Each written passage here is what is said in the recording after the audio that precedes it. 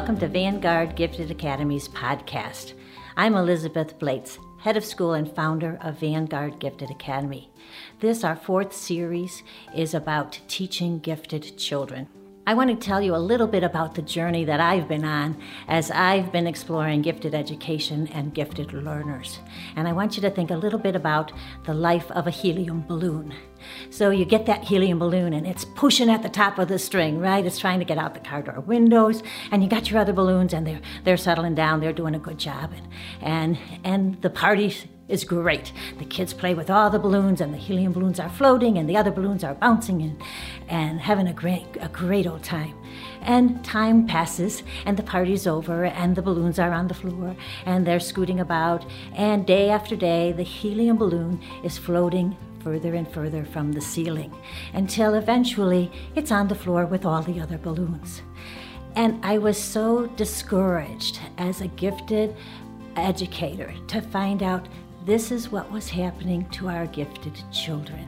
And so I kind of looked at gifted children and I looked at our structures in gifted education and regular education. And I said, what's the problem?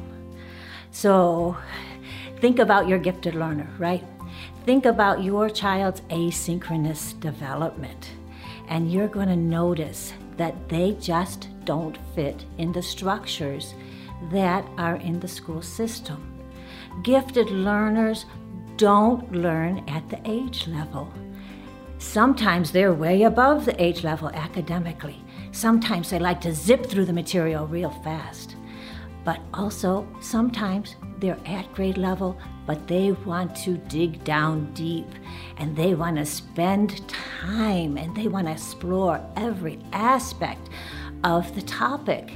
And in the structure of a traditional school, they don't get the chance to do either. They need to stay on topic, 45 minutes on the subject area, and move on to the next subject area, all based on their age.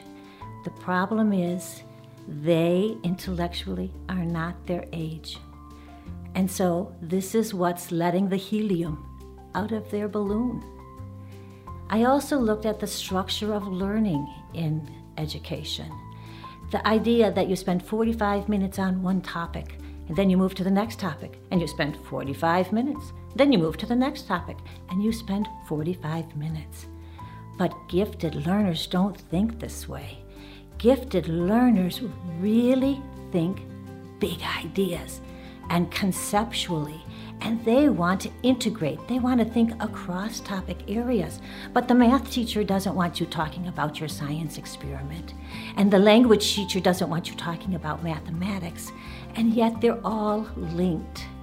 And that's how Vanguard Gifted Academy became an idea, became something that I said, gifted learners really just need a different learning model.